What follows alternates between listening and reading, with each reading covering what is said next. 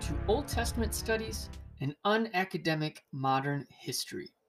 My name is Nick, and my goal is to bring Old Testament scholarship from the ivory towers of academia to the common language of every podcast listener. I want to break down the technical conversations and methods of analyzing the Old Testament so that everyone can be involved in the academic conversations about what the Old Testament is, where it came from, and what its message is. Each episode, I want to look at the life and academic contributions of one modern Old Testament scholar to understand how their ideas developed and show their impact on our understanding of the Old Testament. This episode and the next one will flow together really well. Both scholars lived about the same time frame, but had very different views of Old Testament history. Hewitt is the more conservative, and we will deal with him this week. And I am specifically focusing on him first to show the continuity with older scholarship and the subtle moves that he makes to move away from earlier thought. This will be a backdrop that Spencer, in our next episode, will break from quite sharply. But this week, Pierre Daniel Hewitt. He is also known as Huetius, and he was born in 1630 in Caen in Normandy, northern France. His father was a Calvinist turned Catholic, but died when Hewitt was 3 years old. He was an advisor to the king before he died, and when Hewitt turned 6, his mother died as well. And so he went to live with his uncle, who was an astronomy professor, with his 3 sisters. And then his uncle died, so his aunt had to take care of Hewitt and his sisters. Rough childhood.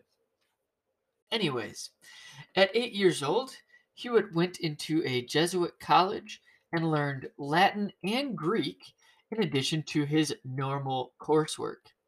He then completed his public defense in mathematics, astronomy, and philosophy to graduate at 16 years old in 1646. He studied civil and canon law, canon being the religious law, at the University of Caen after he had graduated. At 18, he studied René Descartes' Principia Philosophiae, keeping in mind that this work came out in 1644, so it was only 4 years old at this point. So René Descartes was still alive, and Cartesian philosophy was cutting edge. If Descartes isn't ringing a bell, he is the one who said, "I think, therefore I am." Grossly taken out of context by most, but that was his big contribution. He is also widely considered the father of modern philosophy, and he died in 1650. So Hewitt's career is overlapping, or at least his early career is overlapping with the end of Descartes' career, and much of what he writes is in response to this Cartesian philosophy. Back to Hewitt. While he was studying at the University of Caen, remembering he was about 18 years old, he befriended a Reformed pastor and scholar named Samuel Bochart, who specialized in Hebrew and geography of the Holy Land. In 1650, Hewitt took several trips to Paris to find books for his library and interact with the intellectual elites in the academy there. In 1652, Bochart, the scholar, invited Hewitt to visit Queen Christine in Sweden, where he interacted with scholars, copied manuscripts from their libraries, met princes, and talked with the Queen about French, Latin, Greek, and Hebrew, among many other academic topics. When he returned to Caen, he was accepted into the academy there. At this point, in 1652, he was a young man of means without an occupation. So he enjoyed leisure activities like composing poems in Latin, don't we all? And meeting weekly with the academy to discuss intellectual topics. In case you're wondering what the intellectual academies are that I'm referring to, they are not academies in the school sense that we know them now, but academies like learned societies where people get together, have dinner, drink some wine, and talk about nerdy topics no one else in the world cares about. What Hewitt spent his time doing in his early life. He published some of his literary works, and in 1661 he published a work on the translation of ancient texts, based primarily on his encounter with the text of the early church father Origen. If you know anything about the Renaissance and the early modern period, you know they were obsessed with returning to ancient thought and texts. In fact, Renaissance means a reflourishing or refounding. Right? The word itself is bringing back the old things. So they were all rediscovering the old texts and ideas and trying to go back to this glorious time of ancient Greece and Rome. And his retranslating of Origen is not all that surprising in that context. Anyhow, Hewitt found his own academy in 1670, and this was dedicated to the hard sciences like physics and biology and astronomy and what everyone loves, math. However, when he departed to the French court in 1670, that academy in Caen dissolved. So in 1670, he was named assistant instructor of the Crown Prince Louis. Hewitt became famous for publishing a collection of texts which were cleansed of the scandalous passages so that they could be used for the prince's education. They may be great classic texts, but take out the dirty parts, right? Anyways, the prince got married in 1680, and Hewitt's tenure as assistant tutor ended. However, during this time from 1670 to 1680, Hewitt did not just tutor. In 1671, Hewitt received his minor orders for the priesthood and was eventually ordained. In 1674, Hewitt was accepted into the Académie Française, which is the big French academy in Paris. Again, not education school academy, but rich, snobby people with a lot of knowledge and money academy. So Hewitt received an appointment at the Abbey of Aulnay-sur-Odon as a reward for his tutoring in 1678. And he visited there in the summers, but moved permanently in 1680 when his tutoring ended. In 1685, the king recommended him to become Bishop of Soissons, but in 1692, Hewitt took the diocese of Avranches instead because of a dispute that was happening between Louis XIV and the Curia. So in 1699, he gave up his office because of health reasons and was entrusted with the Abbey of Fontenay near Caen, which is again where he was from. In 1701, he moved in with the Jesuits in Paris and lived with them for about 20 years, eventually becoming blind and deaf, and he died just short of 91 in 1721 in Paris. I want to talk about his contributions to scholarship and specifically Old Testament studies, but first, let's take a break.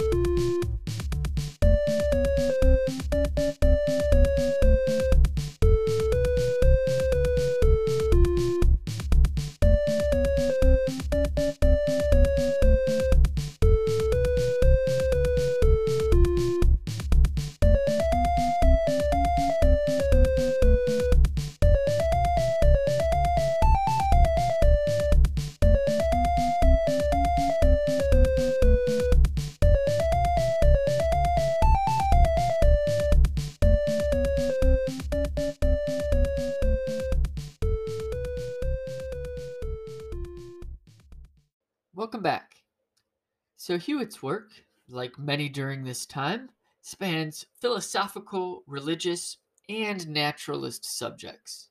He engaged in debates with Cartesian philosophy and the interaction of faith and reason, and though he contributed to these areas significantly, they do lie a little bit outside of our scope. Since this podcast is about the Old Testament, I am going to jettison some of the broader philosophical discussions and focus as squarely as I can on his biblical and Old Testament work. That is not to say he did not make great achievements in these areas, but that is the subject of another podcast. Anyways, Hewitt's apologetic work is Demonstratio Evangelica. In this, he attempts to define the Christian faith by showing proofs. It is in a fairly Aristotelian method where definitions and axioms are provided to reason the reader into the validity of the Bible. He is trying to show that biblical text is reliable and the events that the biblical text record what actually happened. Though the book covers the entire Bible, I'm going to focus primarily on Proposition 4, which is the Old Testament section. So, after explaining the validity of the New Testament, Hewitt explains, quote, "The books of the Old Testament are authentic. They are namely written by the composers who were said to have written them, and approximately at the times in which they were to have been written." End quote.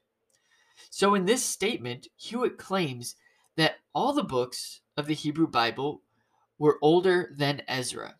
Ezra is the last author according to the traditional date of the canon. So all of the Hebrew Bible was older than Ezra, and the Greek translation, being the Septuagint, is older than the time of Jesus. It is obviously later than the Hebrew that it is based upon. Remember, the Greek is a translation and some additions to the Hebrew text, so it's later than the Hebrew, but earlier than Jesus. Also, note that the superscriptions are also authentic. So Jeremiah wrote the book of Jeremiah. David wrote the Psalms assigned to David. If you believe that the authors wrote the books that are assigned to them, then it would make sense that the date of the books are before the last living character, being Ezra, because they were written by the characters in the books, right? But this is a prelude to his big argument. His biggest concern is, what do we do with the books of Moses? They don't explicitly say they were written by Moses. Also, were all 5 books, Genesis, Exodus, Leviticus, Numbers, and Deuteronomy, found when Josiah restored the temple, or just Deuteronomy? Were bits and pieces of them found and it was later made into the whole that we have now? If you aren't familiar with Josiah, he was a king of Judah shortly before the invasion of the Babylonians, who instituted a temple reform. In 2nd Chronicles and 2nd Kings, he is listed as one of the few good kings who started worshiping God properly. And one of his big innovations was to find the lost scroll and teach the people how to worship God properly. So this is far from the time of Moses. By traditional dates, Moses lived around 1500 BC, while Josiah lived around 600 BC. So a huge time gap. But one is traditionally said to have written the law, and the other to have rediscovered it almost 1,000 years later. Well, many scholars and a few early church fathers would have said that Josiah discovered Deuteronomy, which is book 5, and the retelling of the law. Remember, Deuteros means 2, Namas means law. This is the second giving of the law, so just that one book of Deuteronomy. However, Hewitt, ever the conservative, says that Josiah discovered all 5 books and all of them were written by Moses. One of his reasons is that he believes Moses put all 5 books of the law into the Ark of the Covenant. So when Josiah opened up the Ark of the Covenant, he found all 5 books sitting there. Again, for those of us unfamiliar with the story of the Exodus, here's a brief overview. When Moses led the people out of Egypt and to Mount Sinai, they built the Ark of the Covenant. This was just a big box with some gold cherubim on the top, and the box went inside the tabernacle, which they also built and traveled around with. Anyhow, God would come down and visit on the top of this box, and incense was offered in front of it. The text in Exodus says that Moses put the tablets into the box, but it isn't entirely clear what tablets. Many rabbis and modern believers would say that it was the 10 Commandments. These are those 2 styrofoam panels that Charlton Heston holds when he bellows, "Behold the 10 Commandments," in the movie called The 10 Commandments. Yeah, those ones, just the brief ones everyone's familiar with. Do not commit adultery, do not murder, do not covet your neighbor's wife, all of that. So, back to Hewitt, though most would say that only these 10 commandments were placed within the Ark of the Covenant, Hewitt believed that all of the Pentateuch, the whole first 5 books of the Old Testament, was put in there. And Josiah found all of this text, unadulterated, written from the hands of Moses. The authenticity of the law of Moses and the age of it, in Hewitt's mind, is proven by the heathen peoples. Follow me on this one. So Hewitt claims that Tammuz and Adonis may actually be the same as Moses, because they were deified heroes who were also lawgivers. He also claims that Phoenicians, Canaanites, and Egyptians derived their laws from Moses, and the Persians brought Mosaic knowledge to India, and the Greeks brought it to Rome. So the quote-unquote heathen fables appropriated Mosaic knowledge. So another example, Osiris is the same as Moses, and so is Zoroaster from Zoroastrianism in Persia. However, Hewitt does not stop with Indian and Egyptian religion deriving from Moses, but goes as far as the Britons, not the British, but the Britons from pre-British, pre-Roman times, but goes as far as the Britons and the Native Americans. He even claims that the Mexican god, and I'm going to butcher my Nahuatl, but the Mexican god's Teotl reflects the Egyptian deity Thoth. And they got the human sacrifice concepts from the Phoenicians, who must have sailed to modern-day Mexico to bring this human sacrifice concept. Notice 2 presuppositions here.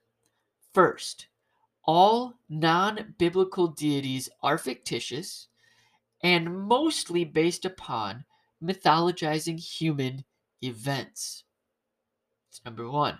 Number 2, Moses antedated all other religions.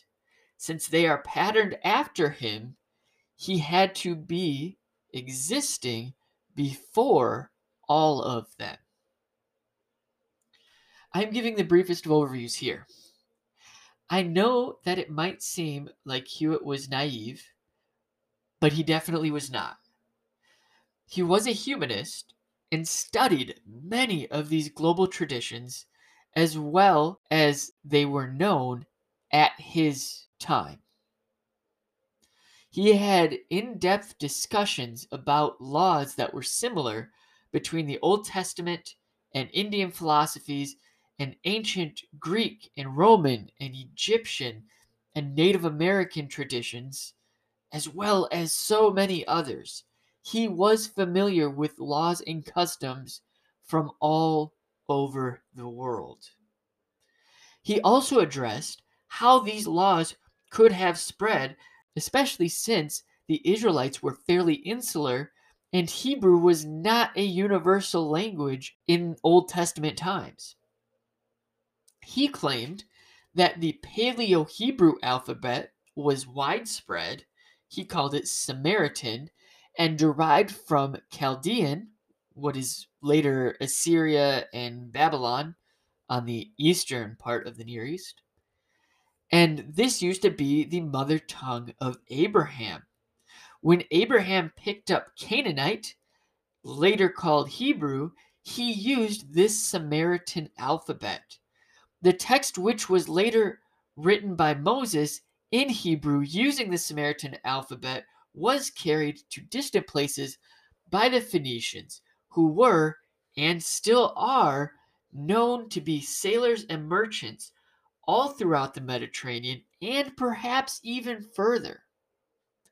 All of that is to say that Hewitt definitely was thinking through the historical issues and development very, very deeply. Hewitt also discusses what other scholars of his day questioned about Mosaic authorship. The books of Moses talk about his own death. They also use city names that came after the conquest by Joshua, that is, the conquest of Israel. Moses never went into the land of Israel, but they give place names from that land. Hewitt recognizes that some updates were made and slight corrections were made by his successor Joshua and maybe by the final editor being Ezra. However, he maintains that the fundamental truth and authenticity of the authorship is still intact despite these corrections. After proving that the Old Testament books are true and written by the authors traditionally ascribed to them, Hewitt moves on to address prophecy. Remember, he's trying to prove the truth of the Christian Bible, not just the Hebrew Old Testament. So he actually lists Old Testament prophecies that are traditionally understood as messianic with passages from the New Testament. Messianic being they prophesy about the coming Messiah. In a Christian worldview, that is to say, they prophesy about Jesus. So he places all of these Old and New Testament passages side by side to show that Jesus is the fulfillment of the Old Testament. Let me not make light of this. There are almost 300 pages of Old Testament prophecies next to their New Testament fulfillment. You heard that. 300 pages of comparison between the Old Testament prophecies and New Testament fulfillments. So, what is the contribution I'm pointing at here? I'm trying to say that Hewitt is a man between worlds. He is a great Renaissance humanist with broad knowledge of ancient texts and world cultures. He knows rationalism and can logic his way around with some of the top philosophers of his day. However, he's also a very conservative Christian. He tries to marry his conservative faith with the logic of his day. But let's follow the logic all the way down here. There is one true God. There's one true law through Moses. So everything else in the world must be a copy of this true and holy work. If you want to maintain the purity of the Mosaic law, borrowing can happen in only one direction. If Moses borrowed from someone else, is it the word of God? In Hewitt's mind, no. Therefore, everyone else must have borrowed from Moses. This logic makes sense. Honestly, many scholastic scholars of the medieval era would have agreed with this wholeheartedly. However, they did not use the same exacting critical thought that Hewitt did. A scholastic scholar would have said that God gave the law to Moses, so everything else must be a pale copy of this perfect divine law. However, in Hewitt's day, that would not fly. And honestly, Hewitt was far too brilliant to fall for that shallow of an argument. Instead, he dug deeply into other law traditions to show similar laws and argue for borrowing. He analyzed the mechanics of transmission to explain how the books could have traveled across vast distances, especially when it is well known that the Israelites did not sail or engage in much distant trade. He was using all of the new developments in historical knowledge and the global exploration of his day to uphold a very traditional viewpoint. So, this is where I'm going to leave us today. Hewitt was between the medieval scholastic tradition and the early modern critical thinking tradition.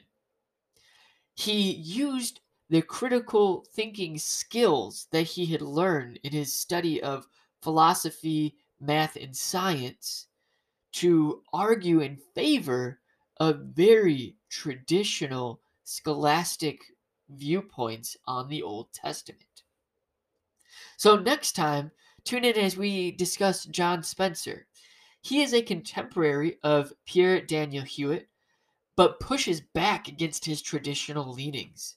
He questions the historical moves that Hewitt makes and comes to an entirely different conclusion on the history of the Pentateuch. Thank you for listening to Old Testament Studies, an unacademic modern history. If you'd like to contact me with episode ideas, questions, comments, or just deeper discussion about Old Testament or ancient Hebrew linguistic scholarship, feel free to email me at modernoldtestamentstudies@gmail.com. Again, thanks for listening.